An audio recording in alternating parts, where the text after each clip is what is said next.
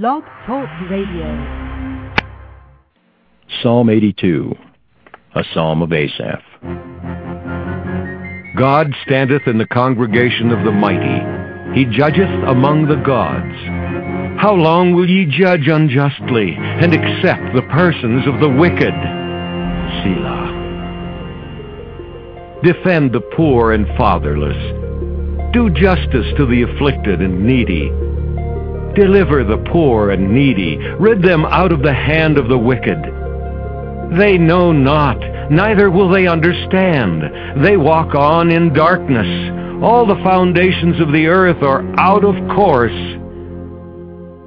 I have said, Ye are gods, and all of you are children of the Most High. But ye shall die like men, and fall like one of the princes. Arise, O God, judge the earth, for thou shalt inherit all nations. Well, good morning, good afternoon, or good evening, wherever you're at around the world. My name is Kennard Brown. I'm your host for the Merciful Servants of God Biblical Instructional Program. Today is July 17th, 2010. I'm going to read you a little bit of an email that I got from the New York Times today. The title of this article is The Wealthy Reduce Buying and a Blow to the Recovery by Matoko Rich. Interesting, his last name is Rich. Anyway, states here that the economic recovery has been helped, and this was written July 16th. The economic recovery has been helped in large part by the spending of the most affluent. Now, even the rich appear to be tightening their belts. So I just wanted to read that to you. I'm not going to read the entire article. If you wish to do so, simply Google this by going to the Google search engine and typing in wealthy, reduce, buying, and a blow to the recovery. But I want to read a scripture that goes hand in hand with this. Let's turn to James.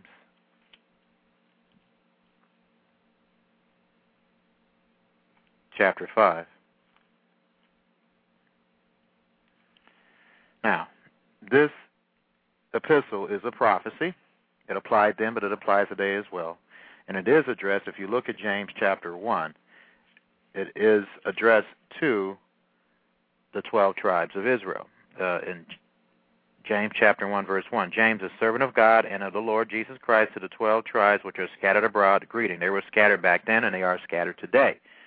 But to some people like myself, they're not lost entirely, as most historians state, the lost 10 tribes of Israel, where they have been rediscovered.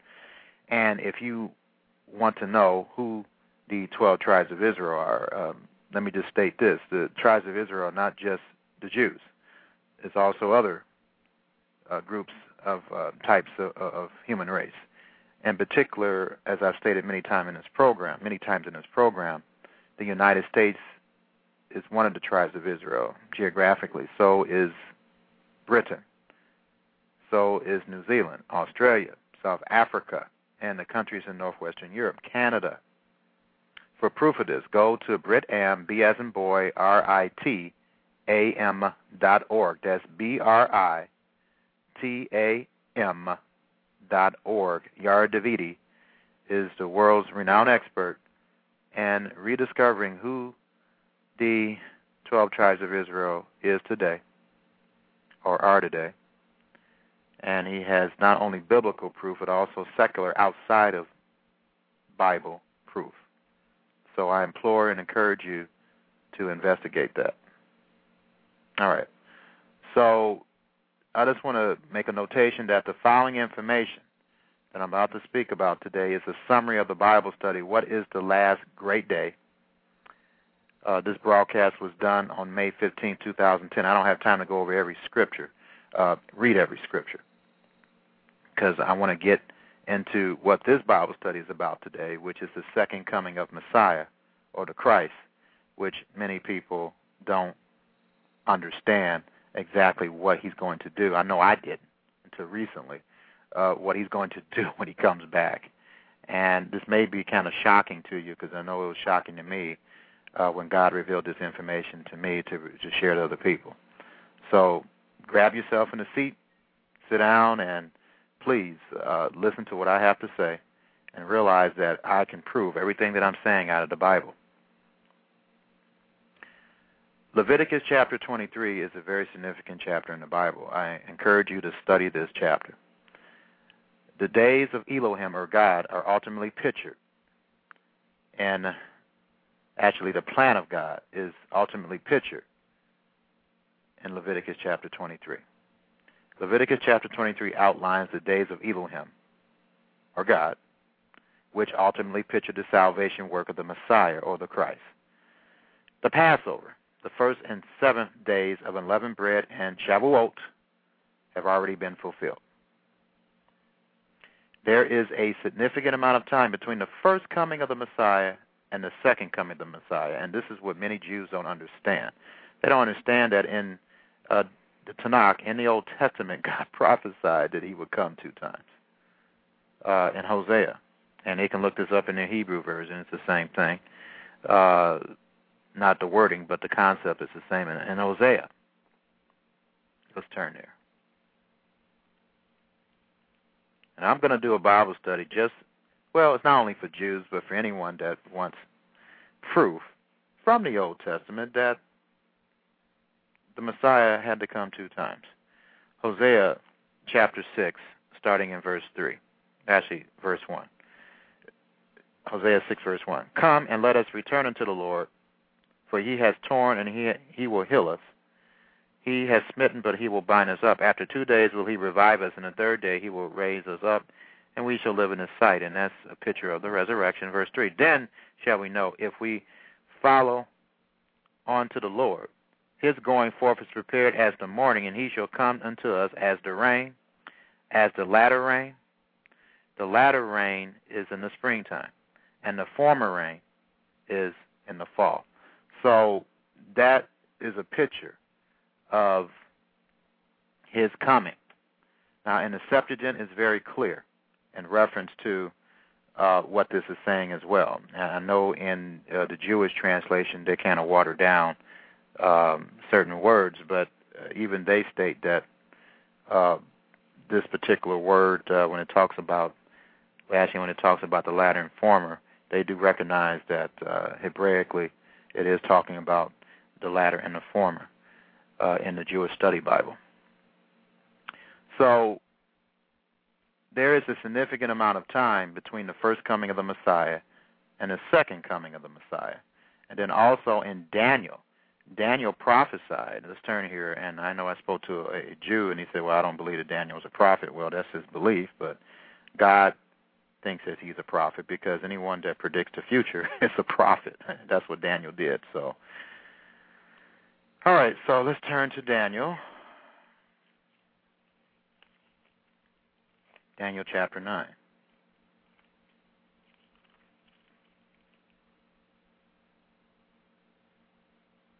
All right, Daniel 9, verse 24. It's a prophecy of the Messiah, even though some Jews say it's not, but it is. 70 weeks are determined upon thy people and upon thy holy city, which is Jerusalem, to finish the transgression, to make an end of sins, and to make reconciliation for iniquity, and to bring in everlasting righteousness, and to seal up division and prophecy, and to anoint the most holy. Verse 25, which is the anointing of the temple. Know therefore and understand that from the going forth of the commandment to restore and to build Jerusalem until the Messiah, or the anointed one, which that's what Messiah means in Hebrew, the prince shall be 7 weeks and 62 weeks. The street shall be built again in a wall, even in troublous or perilous times. Verse 26, and after 62 weeks shall Messiah be cut off, or in the Jewish translation it says shall vanish, which is interesting, but not for himself, and the people of the prince that shall come shall destroy the city, and so forth. So anyway, you know that the Messiah had to be cut off first, all right? And Isaiah chapter 53, which a lot of Jews swear is not talking about the Messiah, when their own, when the Talmud itself in one tractate states that Isaiah 53 is talking about the Messiah. But anyway, Isaiah chapter 53 starts out in verse 5, but he was wounded for our transgressions, he was bruised for our iniquities, the chastisement of our peace was upon him, and with his stripes we are healed. So this is talking about the Messiah, and he had to take all of our sins upon his back because of what? Well, I went over this in a previous Bible study, but we are not supposed to die, ladies and gentlemen. It's not normal for us to die. The reason why we die, if you remember the story, Eve went against God's wishes and her husband's wishes, and she ate of the tree that she was not supposed to eat from. And Adam did tell her not to do it, and she was aware of it, okay? And she did what she was supposed to do anyway, and then the man was not any better. He didn't show any leadership because he went on ahead and did what the woman told him not to do, did what the woman wanted him to do instead of obeying God. So he was just as guilty, if not worse. If not, what am I trying to say? He was more guilty than his wife because he was supposed to be an example. And he was not a good example to her. He did not correct or rebuke her for disobeying God. So because of that, what did God state? Let's look in Genesis again. Genesis.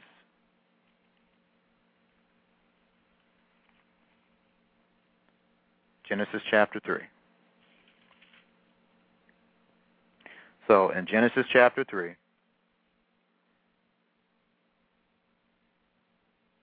and God stated this, verse 22, and the Lord said, behold, the man is become as one of us, Genesis 3, verse 22, to know good and evil, and now that not he put forth his hand and take also the tree of life, and eat and live forever. So at that particular period of time, man threw away eternal life. And so at this particular time, when he ate of the knowledge of good and evil, he did not have eternal life anymore. Okay?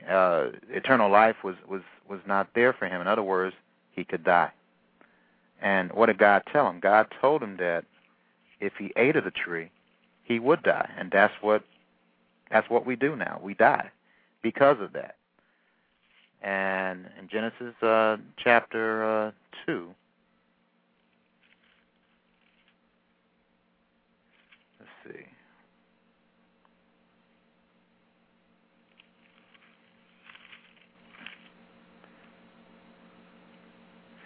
I'm trying to find when he had warned them about this. Okay, here we go. Genesis 2, verse 16. And the Lord God commanded the man, saying, of every tree of the garden thou mayest freely eat, but of the tree of the knowledge of good and evil you shall not eat of it, for in the day that you eat thereof you shall surely die. So prior to this, they had eternal life. They could live forever. But he said it, and the day that you eat, you will surely die. So because of them eating of the tree, of the fruit of the tree, death was entered into the world. And this is confirmed by Romans chapter 5. Romans chapter 5.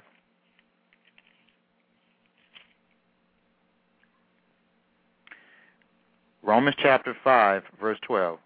Whereby as by one man sin entered into the world, and death by sin. And so death passed upon all men, for that all have sinned. Okay?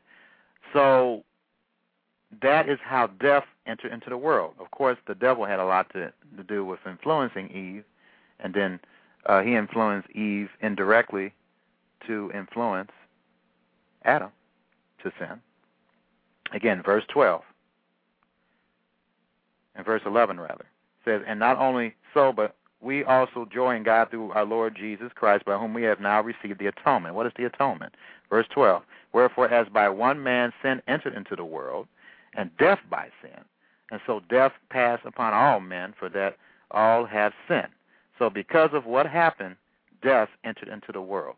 Now, also in 1 Corinthians chapter 15, prior to that, death was not into the world, ladies and gentlemen.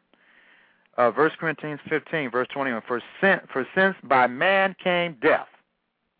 So by that one sin, death was entered into the universe. Prior to that, death wasn't in the universe, ladies and gentlemen. By man also the resurrection of the dead. Verse 22, for as in Adam all die, even so in Christ shall all be made alive. So that's the reason why Christ, the Messiah, had to come first, because he had to erase the death penalty. And this is something that Jews just don't understand. They just don't understand that no matter how much praying, how much giving, and you're supposed to do all that, don't get me wrong, you're supposed to give to the poor and all that, but despite all that, if the Messiah did not come the first time as a lamb, that's what the Passover pictures, and sacrifice himself for all of mankind's sins, not just the Jews, whatever works you do is going to be in vain, because that death penalty was not erased. That's what Jews must understand. All the praying in the world is not going to take away that death penalty. Only the Messiah could do that. All right? And then in verse 25 it says, for he, the Messiah, must reign till he put all enemies under his feet. The last enemy that shall be destroyed is death. So the Messiah, one of his major responsibilities is to destroy death. So I'm just trying to focus that or hone that to your consciousness so you understand what this is all about here, the reason why there is a Messiah. Okay, or anointed one. Now, there is a significant amount of time between the first coming of the Messiah and the second coming of the Messiah. All right, there's plenty of scriptures that goes over this. Luke 4, verse 18 to 19, Matthew 9, verse 35 to 38, Luke 10, verse 2, John 4, verse 35 to 38, Matthew 28, verses 19 to 20, and Acts chapter 1, verses 6 to 8. And I'm going to go over that one here shortly here, actually right now, Acts, because it goes hand in hand with what I'm going to talk about soon. Acts chapter 1, starting in verse 6.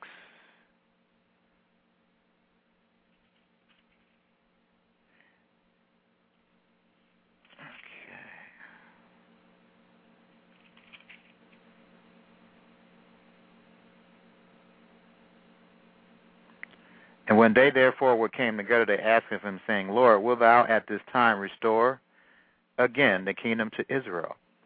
And he said unto them, it is not for you to know the times or the seasons which the Father hath put in his own power. The reason why they asked him that is because they understood Jeremiah chapter 31, verse 31, which we're going to go over today. And they understand Ezekiel 37, which claims correctly and accurately that the house of Judah and the house of Israel will be joined again. They won't be separated like they are today, but the Jews are scattered all over the place, and then all the tribes of Israel, not knowing who they are, the 10 tribes, are scattered all over the place. They're going to be all gathered together, and they're going to all live in the land of Palestine. That is a part of the new covenant or new agreement. But anyway, and they understood that. Acts chapter 1, verse 6, when they therefore were come together, they asked of him, saying, Lord, wilt thou at this time restore again the kingdom of Israel? Verse 7, and he said unto them, it is not for you to know the times or the seasons which the Father hath put in his own power, but you shall receive power. After that the Holy Spirit is come upon you, and you shall be witnesses unto me, both in Jerusalem and in Judea and in Samaria, and not only Samaria, but in the uttermost part of the earth. And that did happen in the first century. And in verse 9, and when he had spoken these things, while they beheld, he was taken up in a cloud and received them out of their sight. And while they looked steadfastly toward heaven, as he went up, behold, 2 men stood by them in white apparel, which also said, you men of Galilee, why stand ye gazing up into heaven? This same Jesus, which is taken up from you in heaven, shall so come in like manner as you have seen him go into heaven. And verse 12, then return unto Jerusalem from the mount called Olives, which is from Jerusalem a Sabbath day journey. So they were on the Mount of Olives when this happened. He's going to return again on the Mount of Olives, similar to the way he went up. That's what this is saying here. And I'm going to go over that here shortly. But anyway, I just want to state that there is a significant amount of time between Shavuot, which is Pentecost, and Yom Teruah, which is the Day of Trumpets. Now, the spring festival symbolizes the first coming of the Messiah, which is the latter rain, which happens in the springtime. The fall festival symbolizes the second coming of the Messiah, which is the early or the former rain. There's certain scriptures for you to look up to understand that. In Deuteronomy 11, verse 14, Jeremiah 5, verse 24, Joel 2, verse 23, and Hosea 6, verse 3. And again, the following information is a summary of the Bible study. What is the last great day? It was broadcast on May 15, 2010. The climatic pattern in Israel and Palestine consists of rainfall happening between November and March. And the harvest is the end of the world. The end of the world is when the Messiah comes back to rule the earth, which is found in Revelation 19 and 20. Messiah or Christ will fulfill Yom Teruah, which is the Day of Trumpets, Yom Kippur, which is the Day of Atonement, Sukkot, which is the Feast of Tabernacles, and Shemini Atzeret, which is the last great day in the future. That's what the book of Revelation is all about, fulfilling those days. Isaiah chapter 11 and the book of Revelation picture the fulfillment of these fall holy days of Elohim, or God. Now, a quick summary of the Messiah work is found in John 1, verse 29. Let's turn there. How many more minutes I have left here? 37 minutes, okay. John 1, verse 29.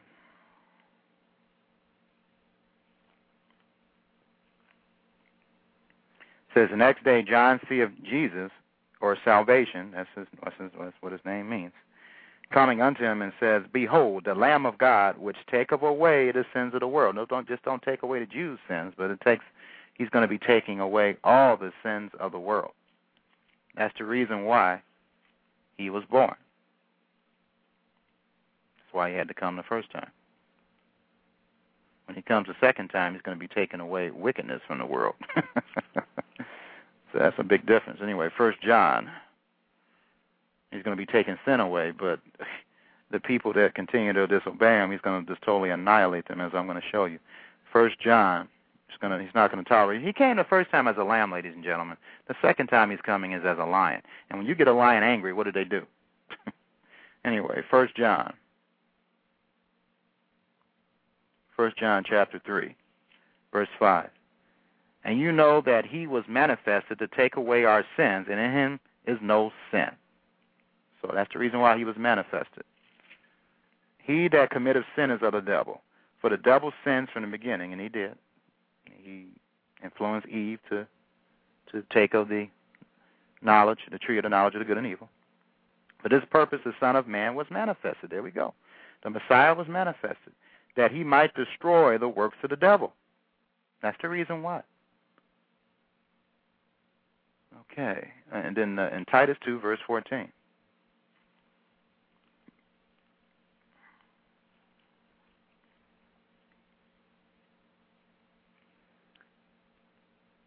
Who gave himself for us that he might redeem us from all iniquity and purify unto himself a peculiar people, zealous of good works. So that's the reason why, again, and then in verse 13 it says, looking for that blessed hope and the glorious appearing of the great God and our Savior, Jesus Christ, who gave himself for us that he might redeem us from all iniquity and purify unto himself a peculiar people, zealous of good works.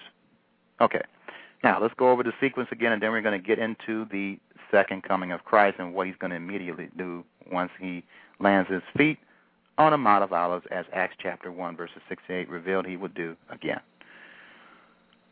When he comes back, he will land his feet on the Mount of Olives. Passover. The Passover, as outlined in Leviticus chapter 23, all the holy days of God, picture the salvation work of God. The Messiah's death, Passover pictures the Messiah's death and mankind's deliverance through him.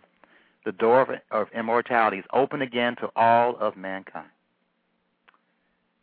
I go over each one of the holy days in the archives on Blog Talk Radio. I encourage you and implore you to listen to them if you haven't already. Yom HaBikurim, or the day of the wave sheaf offering, or first fruits.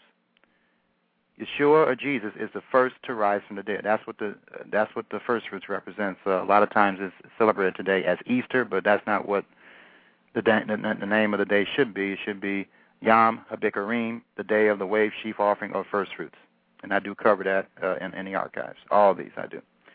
Shavuot, the Holy Spirit, or Pentecost, the Holy Spirit is poured out on the Messiah's followers so that the Torah, or the law of God, can be obeyed. This will be fulfilled in a mighty way when the Messiah comes again, as Joel chapter 2, verses 28 to 32 reveals. Now, after these three holy days or days of observance, there's a gap of almost 2,000 years. God, through the Holy Spirit, is right now sowing and reaping true believers to rule with him in the kingdom of God. This is found in 2 Timothy 4, verse 8, Romans 8, verses 16 and 17, Revelation chapter, 2, I think? Yeah, 2. Revelation chapter 2, verses 26 to 29. Revelation chapter 2, verses 26 to 29. Revelation 3, verses 21 to 22. Revelation 20, verse 4 to 6. Daniel 7, verse 17 to 18, 22, and 26 to 28. Now, the great multitude, which is talked about in Revelation chapter 7, is a part of the great harvest that will be gathered into the kingdom of God in the 21st century. This is found in Revelation chapter 7, verses 11 to 17, Matthew 13, verses 31 to 33, and we're talking about from Abel all the way to the 21st century.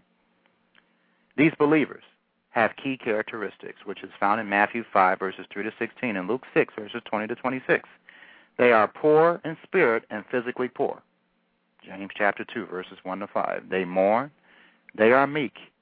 They hunger and thirst not for the world and the things in the world, but they hunger and thirst for righteousness. Righteousness in Psalm 119, verse 172. It means the laws of God. Pure in heart. In other words, they don't allow any pervertedness to enter in their minds. They're peacemakers, and they also are persecuted, put down, lied on. Now, Yom Teruah, or the Feast of Trumpets, is the day it pictures the seventh trumpet, and I do have a Bible study just on what happens at the seventh trumpet, because many people are confused about that. The day pictures Yom Teruah, or the Feast of Trumpets. The day pictures the seventh trumpet plagues, or the seven trumpet plagues, all seven plagues. The seven trumpet, that's what I'm trying to say. Yom Teruah pictures the seven trumpets listed in Revelation chapter 8 and 9 and Revelation 11, verse 15 and 19. Again, Yom Teruah, or the day of trumpets, it pictures all the seven trumpet plagues listed in Revelation 8, 9, and Revelation 11, verse 15 and 19. The seventh trumpet announces the Messiah's return with the blast of a shofar, or a horn, okay, the shofar. He does not literally return on this day.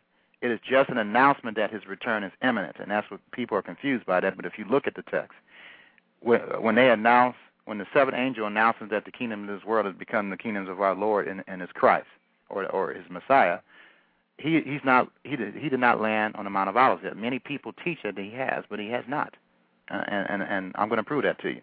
In Revelation, or actually I already did, if you listen to the archives of what happens at the seventh trump, you'll see. So all the seven trumpet plagues or judgments are found in Revelation 8, 9, and Revelation 11, verse 15 and 19. It's a description of each. All right. And remember, these end times, it's best for you to remember the sequence of events that are occurring. Right now, we're in the seals part of judgment, and in particular, the third seal. The third seal is inflation. If you look at Revelation chapter and worldwide economic problems, which we are having right now, that's where we're at right now in prophecy. Revelation chapter 6, starting in verse 6. And I heard a voice in the midst of the four beasts say, a measure of wheat for a penny, and 3 measures of barley for a penny, and see thou not hurt the oil and the wine. And again, in my King James Bible here, study Bible, it beautifully describes what this means. And in Revelation 6, verse 5, it says, and when he had opened the third seal, I heard the third beast say, come and see. And I beheld, and lo, a black horse, and he that sat on him had a pair of balances in his hand, which is in reference to economics. Verse 6, and I heard a voice in the midst of the four beasts say, a measure of wheat for a penny, and 3 measures of barley for a penny, and see thou hurt not the oil and the wine. So in my study Bible here, it says the third seal represents inflation and famine, and that's what we're going through right now. The balances or scales are related to commerce and trade, economics. The word penny or socioeconomics. The word penny, better transliterated denarius, represented about 1 day's wages. Wheat and barley were considered necessities of life. A measure was about 1 quart. The price given is about 10 times what was normal. Okay? So that's what we're going through right now, ladies and gentlemen. We're going through a recession, which is going to balloon into a Great Depression. Actually, we're in the beginning stages of a Great Depression. Whether you realize it or not, this country right now is over 74 trillion. I think one person said 100 trillion. That's with a T. With a T, as in Tom. $100 trillion in debt. That is a lot of debt, ladies and gentlemen, and no country, unless you start following the laws of God, which this country is not doing completely, will ever be able to come out of that debt.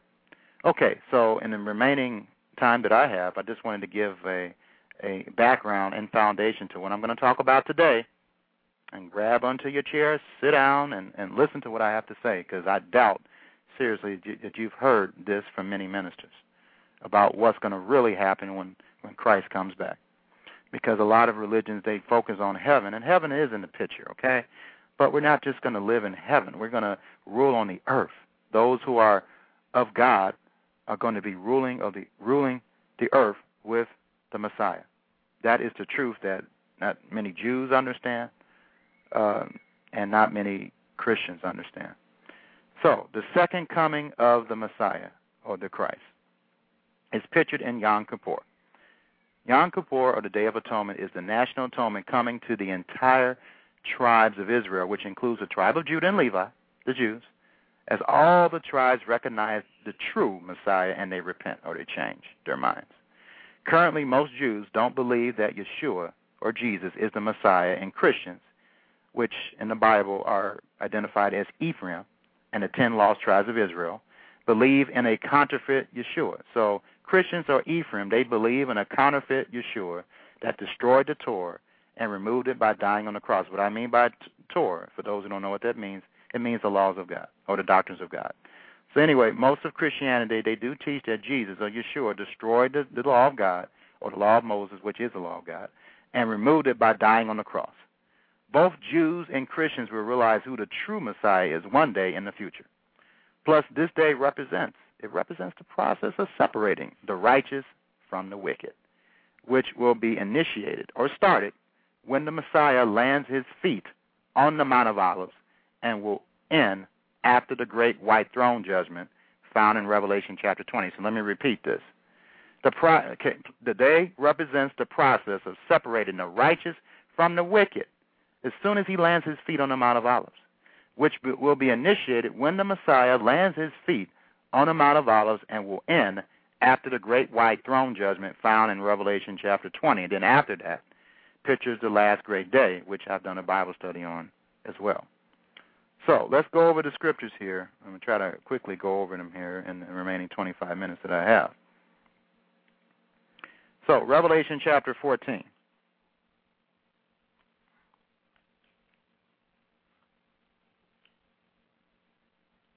Revelation chapter 14.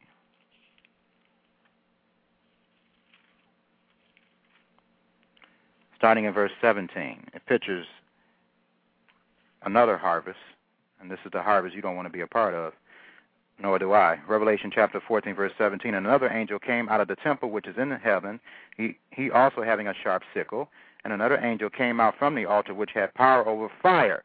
So this angel had power over fire, and cried with a loud cry to him that had the sharp sickle, saying, Thrust in thy sharp sickle, and gather the clusters of the vine of the earth, for her grapes are fully ripe. And the angel thrust in his sickle into the earth, and gathered the vine of the earth, and cast it into the great winepress of the wrath of God, which obviously must involve fire, because this is the angel that had power over fire. Verse 20, and the winepress was trodden without the city, and blood came out of the winepress, even into the horse's bridle, by the space of 1,600 furlongs. So this is talking about the separation of the wicked from the righteous. And Revelation 15 and 16 talks about what I talked about last week, the 7 last plagues. All these occur before Jesus, or Yeshua, lands his feet on the Mount of Olives. Isaiah chapter 66.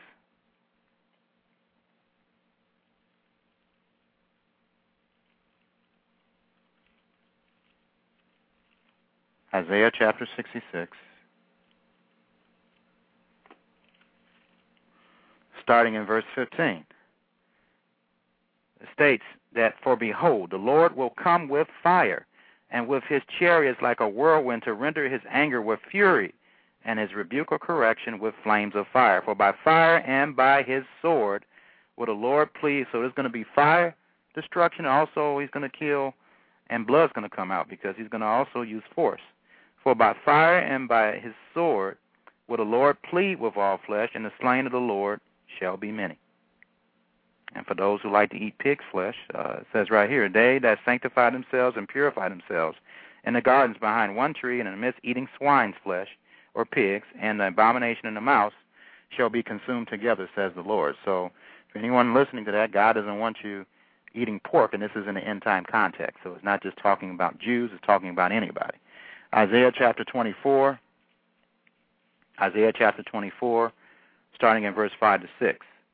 Says, the earth also is defiled under the inhabitants thereof, because they have transgressed the laws, changed the ordinance, broken the everlasting covenant. We have changed his law. God never changed his law. We did. Okay? And we teach this big lie that Christ came and done away with the law of God. He didn't.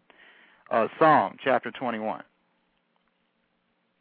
That's the reason why the earth is going to be burnt up and few men left. Psalm. He's going to express his anger and his indignation, his righteous indignation, at most people thinking that the law was nailed to the cross, and it's not. Psalm chapter 21, verse 9. Psalm 21, verse 9 states this. It says, thou shalt make them as a fiery oven in the time of thine anger.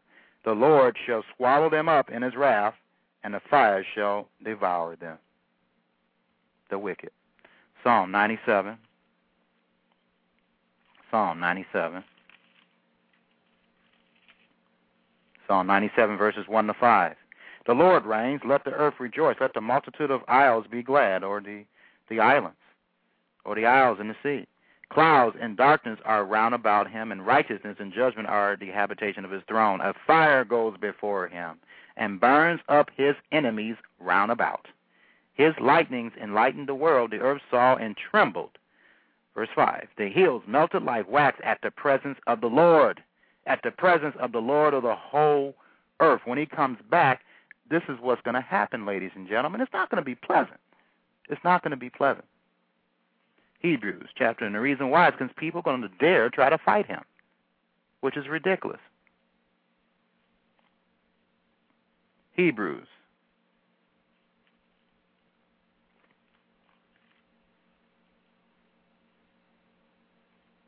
Hebrews chapter 12, starting in verse 29, states this about our God. It says, for our God is a consuming fire. He's a consuming fire. That's what he is. And then Deuteronomy 4. How much time I have left here? 20 minutes. Deuteronomy 4, verse 24.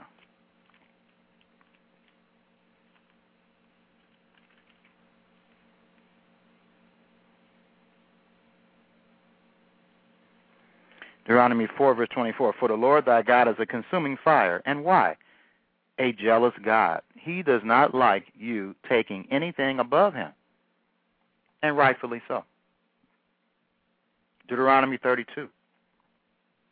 Deuteronomy 32. And keep in mind, this prophecy is addressed to the whole world. Deuteronomy chapter 32, verse 1. Give ear, O you heavens, and I will speak, and hear, O earth, the words of my mouth. Okay, so Deuteronomy 32, starting in verse 22, actually starting or ending right there, because I just want to quote the scripture in the context of what I'm talking about. Deuteronomy 32, verse 22. For a fire is kindled in my anger, and shall burn into the lowest hell, which this word means the lowest part of the grave or the earth, and shall consume the earth with her increase, and set on fire the foundations of the mountains. So again, there's going to be this great fire, this great purifying of the earth when he comes back. It's not just going to happen after the millennium. Matthew chapter 3. Matthew chapter 3. This is what John was talking about. I understand now what he was talking about after all these years. Matthew chapter 3, verse 7, and it puts the fear in me, and it should put the fear in you to get your act together. Matthew chapter 3, verse 7.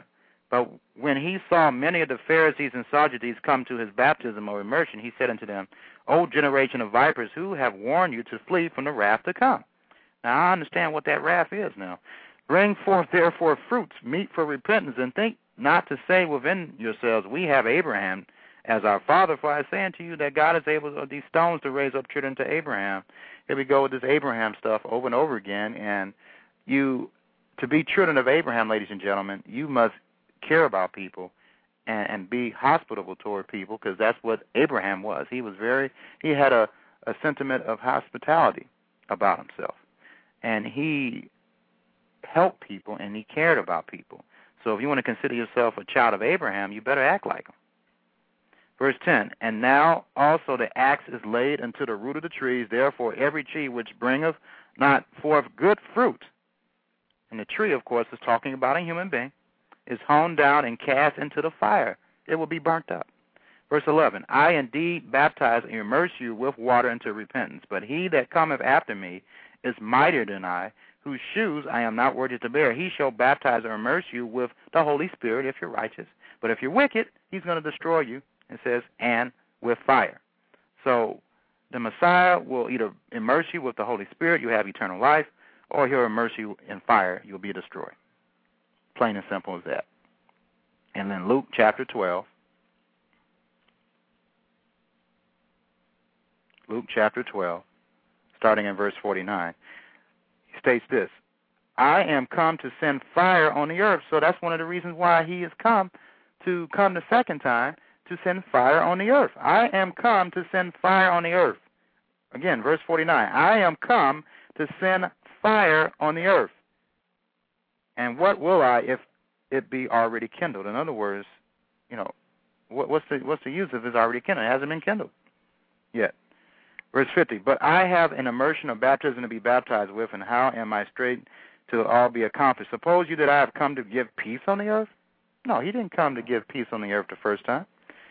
I tell you, that's what they teach, but he didn't. It's like the baby and made peace unto his good will. No, he didn't come to bring peace to the earth, ladies and gentlemen, not the first time anyway. I tell you, nay, but rather division. Verse 52, for from henceforth there shall be 5 in one house divided, 3 against 2, and 2 against 3. Verse 53, the father shall be divided against the son, and the son against the father, the mother against the daughter, and the daughter against the mother-in-law against her daughter-in-law, and the daughter-in-law against her mother-in-law. Verse 54, and he said also to the people, when you see a cloud rise up out of the west, straightforward you say, there cometh shower, and so it is. And when you see the south wind blow, you say, there will be heat, and it cometh to pass, you hypocrites. You can discern the face of the sky and of the earth. In other words, you can tell what the weather's going to do.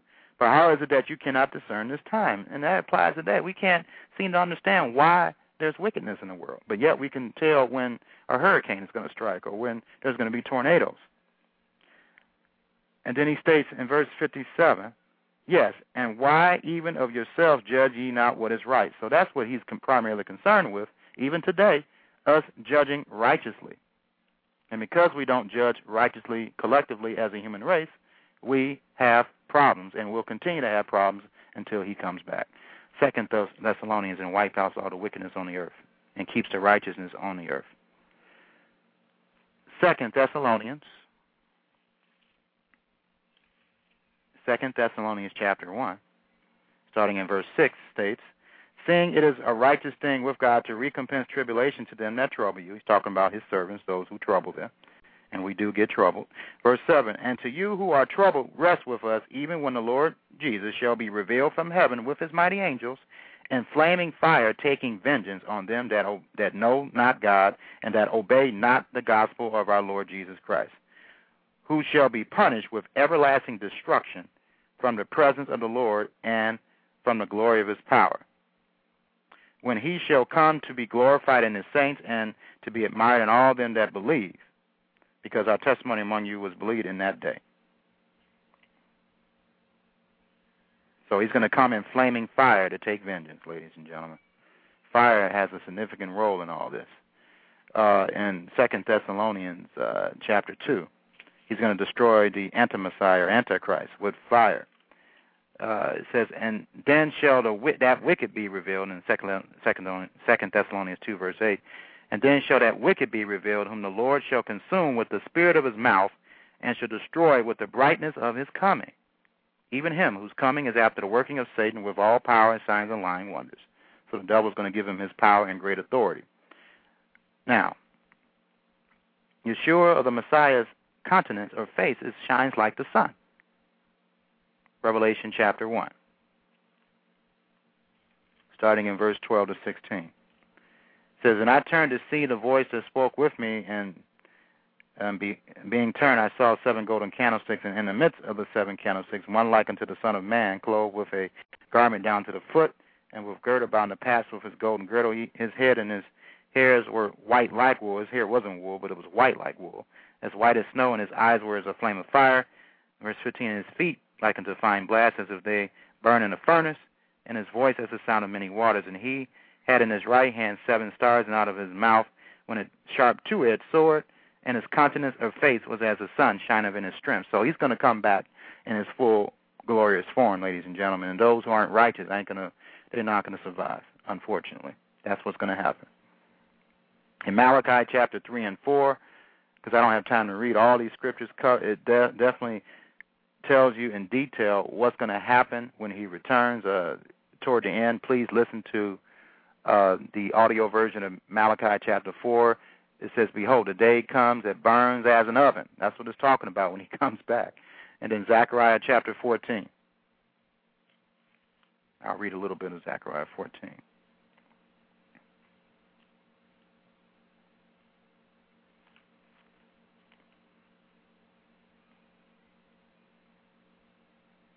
Zechariah chapter 14 says, behold, the day of the Lord comes, and thy spoil shall be divided in the midst of thee. For I will gather all nations against Jerusalem to battle. And that's talking about what's going to happen when the 6th vial, as I explained, 6th vial plague that's going to be thrown in Revelation chapter 16. He's going to gather all nations against Jerusalem to battle, and the city shall be taken, and the house rifled, and the women ravaged or raped, and half the city shall go into captivity, and the residue of the people shall not be cut off from the city. Then shall the Lord go forth and fight against those nations, as when he fought in the day of battle.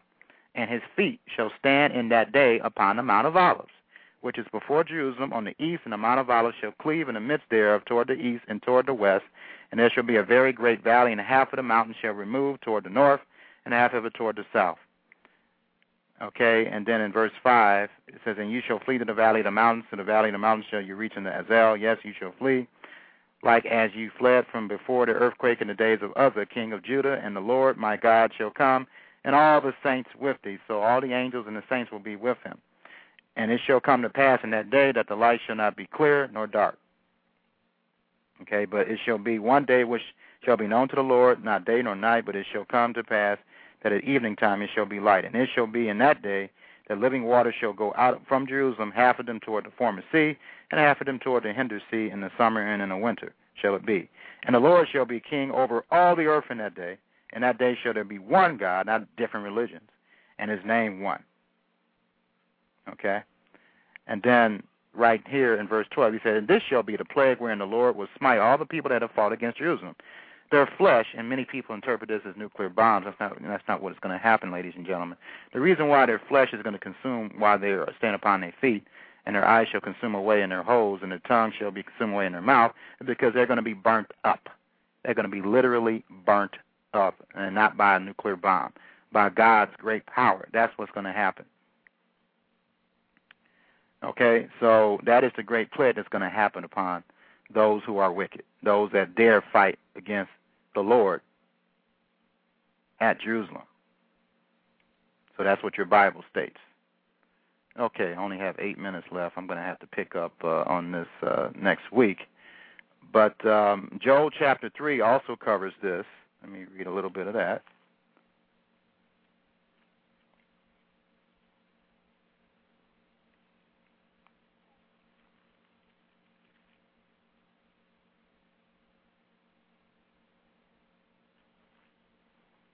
Joel chapter 3 states this, and the word of the Lord came unto Jonah. Oh, no, it's Jonah.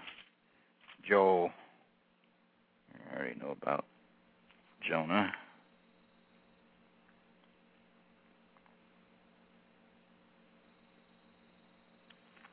Okay, Joel, where are you?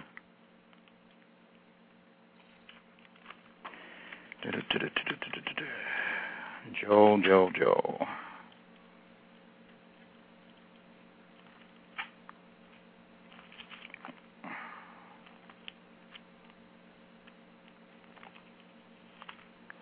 Okay, Joel. Finally found Joel. Joel chapter 3. For behold, in those days and in that time I shall bring. Wait a minute. Joel 3, verse 1. For behold, in those days and in that time when I shall bring again the captivity of Judah and Jerusalem, is talking about half the city being taken over, trampled upon. I will also gather all nations, it's talking about the same thing in Zechariah chapter 14, and will bring them down into the valley of Jehoshaphat, and will plead with them there for my people and for my heritage Israel, whom they have scattered among the nations, and parted my land. As Zechariah 14 stated, half the land will be parted. And they have cast lots for my people, and have given a boy for a harlot, and sold a girl for wine that they might drink. All right? And then he states right here in verse 9, proclaim ye this among the Gentiles, prepare war, wake up the mighty men, let all the men of war draw near, let them come up. Beat your plowshares into swords, and your pruning hooks into spears, let the weak say, I am strong. Assemble yourselves, and come, all ye heathen, and gather yourselves together round about. Thither cause thy mighty ones to come down, O Lord. Let the heathen be wakened, and come up to the valley of Jehoshaphat. For there will I sit to judge all the heathen round about. So it's going to be a judgment when he comes back, a judgment of annihilation for the wicked. Verse 13, put ye in the sickle, for the harvest is ripe. This is the harvest that's talked about in Revelation chapter 14, verses 17 to 20. Put ye in the sickle, for the harvest is ripe. Come, get ye down, for the press is full, the vats overflow, for their wickedness is great. Multitudes in the valley of decision, for the day of the Lord, the literal day when he comes back and lands his feet on the Mount of Olives, is near in the valley of decision. The sun and the moon shall be darkened, and the stars shall withdraw their shining when he comes. The Lord also shall roar out of Zion, and utter his voice from Jerusalem, and the heavens and the earth shall shake. But the Lord will be the hope of his people and the strength of the children of Israel. Okay. So that describes again his coming. And in Revelation 19, which I wanted to get into today, which I'm not going to have time to get into today, unfortunately. I only have 5 minutes. Well, I might be able to read a little bit of this. Let me go ahead and start in Revelation 19.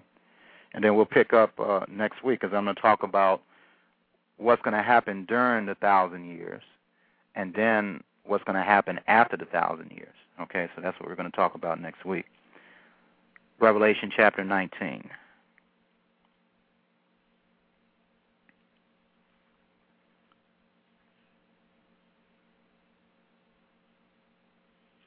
And verse, let's talk about what's going to happen when he comes back here. So there's a celebration in heaven because the destruction of Babylon.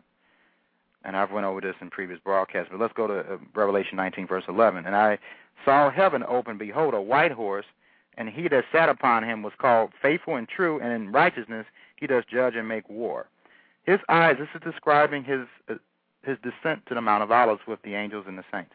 His eyes were as a flame of fire, and on his head were many crowns, and he had a name written that no man knew but he himself. And he was clothed with a vesture dipped in blood, and his name is called the Word of God. And the armies which were in heaven, which consists of the angels and the saints, followed him upon white horses, clothed in fine linen, white and clean. And out of his mouth goeth a sharp sword, that with it he should smite the nations, and he shall rule them with a rod of iron. And he treadeth the winepress of the fierceness and wrath of Almighty God. And he has on his vesture and on his thigh a name written, King of Kings and Lord of Lords. And I saw an angel stand up in the sun, and he cried with a loud voice, saying to all the fowls that fly in the midst of heaven, come and gather yourselves together into the supper of the great God, that you may eat the flesh of kings, and the flesh of captains, and the flesh of mighty men, and the flesh of horses, and of them that sit on them, and the flesh of all men, both free and bond, both small and great. And I saw the beasts and the kings of the earth and their armies gathered together, same event that's talked about in Joel 3 and Zechariah chapter 14.